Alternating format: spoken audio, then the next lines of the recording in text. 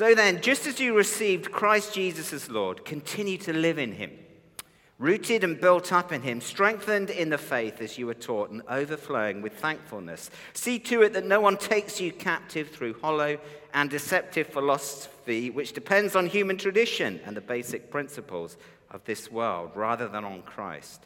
When you were dead in your sins and in the uncircumcision of your sinful nature, God made you alive with Christ.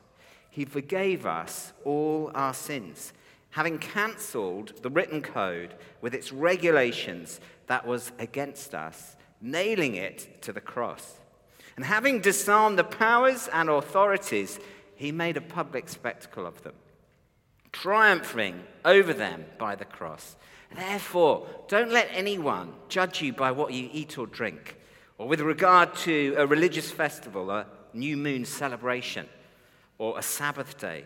These are a shadow of the things that were to come. The reality, however, is found in Christ. Don't let anyone who delights in false humility and the worship of angels disqualify you for the prize. Such a person goes into great detail about what he's seen. His unspiritual mind puffs him up with idle notions. He's lost connection with the head, from whom the whole body, supported and held together by its ligaments and sinews, grows as God causes it to grow.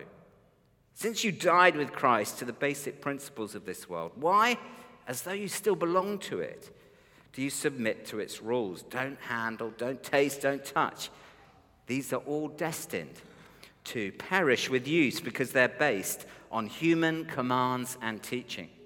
Such regulations indeed have an appearance of wisdom with their self-imposed worship, their false humility, and their harsh treatment of the body, but they lack any value in restraining sensual indulgence. Bit of a mouthful, that, isn't there? There's quite a lot going on there. If you had to pick a word to summarize really what Paul is talking about, the topic, what would it be? If you had to pick one word. People are looking lost. Don't worry, don't panic. I've picked freedom. These verses are about freedom, okay? That's what I think. And so as we think about freedom this morning, I want to ask you, how free are you feeling in your life at the moment? Would you describe yourself as a free person? Do you, on a scale of 1 to 10, if 10's really free and just going with it, where are you on that scale? Are you free? It's a real issue for us as human beings, isn't it? Our freedom. You see that in history, but you see it today in our own lives. Hands up who wants to be enslaved, who wants to lose their freedom. We all want to be free, don't we? And all sorts of things rob us of our freedom. And I'm thinking like what people think, fear of what people think. We start behaving differently. Or emotional patterns of negativity rob us of our freedom. Or addictions and things that we can't stop, which we wish we could stop, rob us of our freedom. Or unhealthy patterns of relating rob us of our freedom. And often as people, we can end up feeling less free than we would like to. And I have to say, I haven't been a Christian all my life. I wasn't brought up in a Christian family. But I remember I was working as a corporate lawyer in London. And I was earning lots of money, living in Chelsea, partying hard. But I was just thinking, I don't feel free. And someone said, do you want to come to church? I thought, not really, but I'll go. And so I went to church. And basically, this guy, the first talk I heard was about freedom. And this person stood up and said, I know this sounds strange, but if you want to be free, come into a relationship with Jesus Christ. He will set you free, and he'll give you a whole new start in life. And you have this opportunity to live life very, very differently. And I thought, wow, I want some of that. And so that's what I want to think about this morning. See, when we come to Christ, we start this whole new thing. We're a new creation. We start this whole new way of life. It's like a new birth, like Milo or Alexander. They came to birth. We have this spiritual new birth. And one of the problems as we follow God is that we can lose our freedom. We can feel that we were free, but then we lose it again. And Paul is writing to this church, and he says, look, if you want to hold the freedom that God has won for you, you need to do a few things. So I want to just unpack these things. The first, he says, Paul, in this passage, is if you want to be free, be a bit like an elephant. What do I mean by that? He says, remember what God has done. Always remember what God has done. And he says this in verses 13 and 14. When you were dead in your sins and in the uncircumcision of your flesh, God made you alive with Christ. He forgave us all our sins, having cancelled the charge of our legal indebtedness, which stood against us and condemned us. He's taken it away, nailing it to the cross. And what he's alluding to here is Jesus' death on the cross and the consequences of that. That actually Jesus on the cross when he dies takes away all of the stuff, all the barriers between us and God, all the consequences of the stuff we do which separates us from God. And Jesus takes it on himself and he just destroys everything that separates us from God. And he wins our freedom. And this is an extraordinary thing. And Paul says, don't forget that. Because if you forget that, when you've come to faith, as some of the people in this church in Colossae were doing, you'll just end up back not living in the freedom that God has won for you. Because actually, Jesus has done it all. He says on the cross, it's finished. You're loved, you're cherished by God. The law that you used to have to follow has been satisfied in him. And so you're free. It's for freedom that Christ has set us free. So remember what's happened. Come to Jesus. Remember what has happened, Paul would say. Second, Paul would say, don't forget, as you journey with Jesus, don't forget just the phenomenal power of God. The power of God as you follow Christ. Now, we're a bit power obsessed, aren't we, as people? And there's lots going on at the moment. It's all about power. Boris Johnson is vying for power, isn't he? Hands up if you want Boris Johnson to... I'm only joking. Just checking you are still awake. Who's for Boris, against Boris? Let's not do that. We'll have a big fight. We can't have a Brexit. We can't have a Brexit battle right now. But, there's a spat, isn't there, between Donald Trump and Sadiq Khan at the moment. Have you seen that on Twitter? And there's this sort of, and the Spice Girls played their last gig in their run last night, Girl Power. But actually, go girls. But actually, when we come to faith in Christ, stand in his freedom and relationship he offers us, we are caught up in this phenomenal power of God. It's a phenomenal power of God. And actually, Paul reminds the people of this. He says in verse 15, having disarmed the powers and authorities, he made a public spectacle of them, triumphing over them by the cross. Now, if you look at Jesus on the cross, it doesn't look very powerful. To be honest, he's dead. And what the Roman authorities used to do in that time, in the absence of Facebook or Twitter or Instagram, to show how powerful they were, they couldn't just post up pictures or, tweet and tell everyone how many people they killed. What they would do is they would go fight a battle, win, and then bring back the people they'd taken captive and parade them through the streets of the city. They'd often been tortured and mistreated. They were chained, and they would bring them through the streets of the city. And the person at the very back of this sorry line was always the king of the country they'd just defeated. And they put him at the back. They'd bring them into town. Everyone, you're so powerful, you're so strong. And then in front of everyone, they'd execute the king, just to show how powerful they were.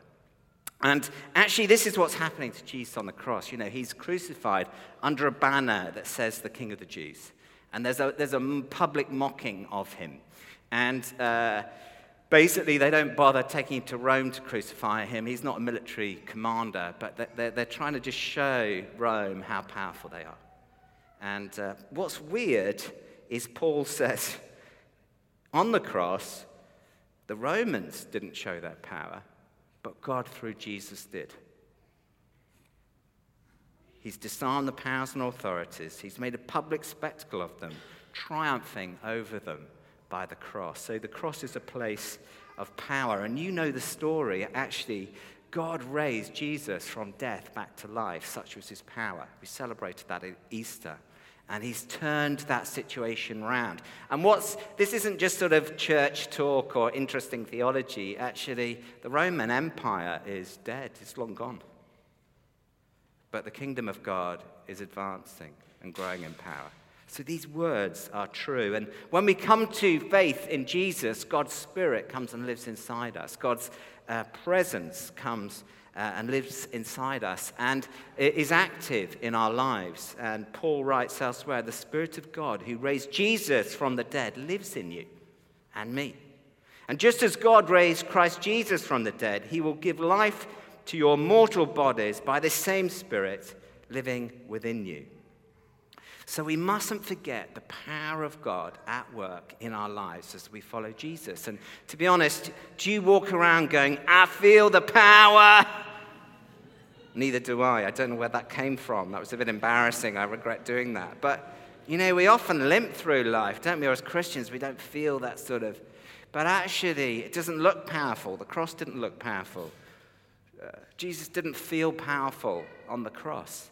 But actually, it's phenomenally powerful because his power, his strength is displayed in weakness. And more and more people around the world are coming to faith in Jesus. His kingdom is advancing. It's phenomenally powerful. It doesn't look like it in this country. The church looks boring, buried, marginalized. But actually the power of God is advancing. Are you with me so far? How are we doing? Let's just check in. Are we all right? Half time. Oranges. We're all right. Okay, so I'm going to just identify. Paul is obsessed with the freedom that God has won for us. And he's obsessed that we don't actually fall back into being captive, is the point. And what he does, in a word, he attacks legalism. This idea that we have to do stuff to earn our freedom or become acceptable to God. And he basically addresses that to these Christians. And the reason he's doing that is because they've come to faith in Jesus. They were Jewish, following all the law, all the Old Testament stuff, all the worship stuff. He said to them, you come to faith in Christ, you're free now. You're accepted by God. You're loved by God. You're cherished by God. You don't have to do anything. The law's been satisfied. And now they're lapsing back into the law and their performance. And people have come into the church and say, oh, well, you kind of have to do this. You have to do that. You have to do that. Paul is saying, look, you don't have to do anything. Jesus has done it on the cross. And how do you access the love of God, the power of God, the kindness of God? What do you have to do? Nothing, really. You just have to express faith in Jesus Christ. That's it. It's faith in Jesus Christ. You don't have to be really good. You don't have to read your Bible 50 times a day. You don't have to be really nice to everyone, even if you really don't like them. You just actually, that's the core of your acceptance before God. And Paul addresses this, and he says in verse 16 and 17, don't let anyone judge you by what you eat or drink, or with regard to a religious festival, a new moon celebration, or a Sabbath day. These are a shadow of the things that were to come. The reality, however, is found in Christ. This is a reference to the Jewish people at that time and how they obeyed the law and the regulations for their worship. Paul's saying it's gone. You've got faith in Jesus Christ. That's what gives you freedom. And sets you free. And he's really, really hot on this. And he says, don't relapse into being someone who follows the law. And, I've got lots of friends who are in recovery. And, one of my friends had an addiction to alcohol, and I've been sort of supporting him. I have a bit of that in my own background. And I bumped into him in town last week. And I said, hey, how you doing? And he's been free of stuff for about 3 years. He said, oh, you never guess what's happened. I said, what? He said, I've relapsed. I went, oh, I'm so sorry to hear that. And I said, what's going on? He said, oh, it's terrible. I'm back into all the old stuff. I'm just back into all the old behavior. I've lost my freedom. He looked terrible. His clothes are a mess. And we had a chat. But when we mustn't relapse back into legalism. So I'm going to unpack in 5 more minutes a few things that help you work out whether you're wrestling with legalism, okay? I'm going to try and get practical. And I'm hoping this will help just identify it. Because who follows Old Testament law today intentionally? No. Who is going to new moon Sabbath festivals? No. Who feels legalistic? Me neither. But often, Paul would say it seeps in to our lives and ruins our faith. So you ready for a few quick things? This is a few self-diagnostic questions I'll end with that you can think about. Am I struggling with legalism? Here's the first. Are you worried about your future with God and whether you're going to be in heaven in eternity with him? If you are, you might be legalistic because actually it's all been done on the cross. Okay, your future's secure. 2, how joyful are you? Are you full of joy? I don't mean like happy all the time. How joyful are you as a person? Legalism kills joy. I've got a friend who's a counselor. I met her the other day, and she said, Mike, you look a bit joyless. I said, really?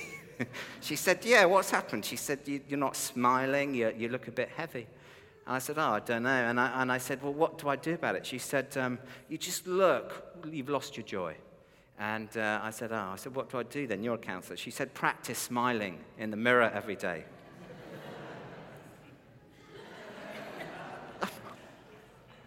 So I've been doing that, but it hasn't worked. But, if you've had an encounter with the love of God and connected with God, that's a source of great joy. And if we lose that joy, that might indicate you see your faith with God as sort of rules or performance, or you've got to do something. Do you score your Christian performance? Do you feel, do you feel bad if you don't read the Bible or pray? You might be legalistic. You might be. I'm doing this monastic thing at the moment. I pray morning, lunchtime, evening, and night. I'm not trying to be super spiritual. It's based on the Psalms. I noticed the other day I was feeling a bit guilty. I've only done 1 out of 4. And I felt God smiling at me. And then I did 4 the next day. And I got into bed. I was like,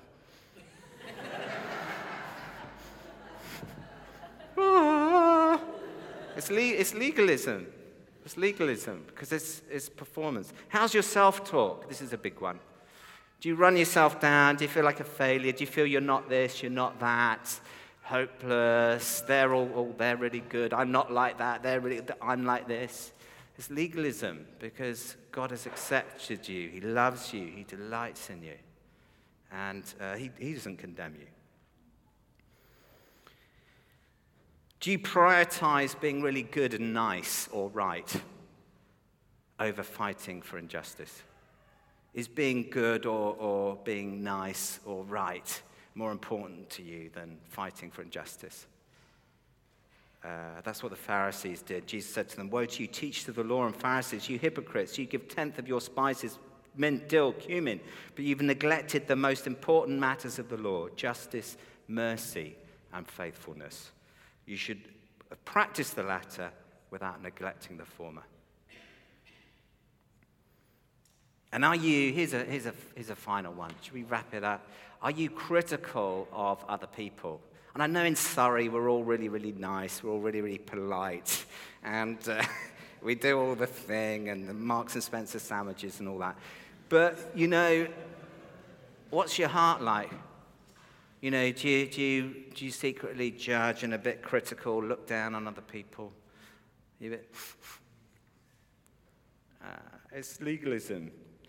Because if you know how God has accepted you, what he's done for you on the cross, how much he loves you, you can actually extend that to other people. If you haven't really experienced that, you can't extend it. So I'm going to stop there. I hope that's given you some food for thought. Just remember what God has done in Jesus.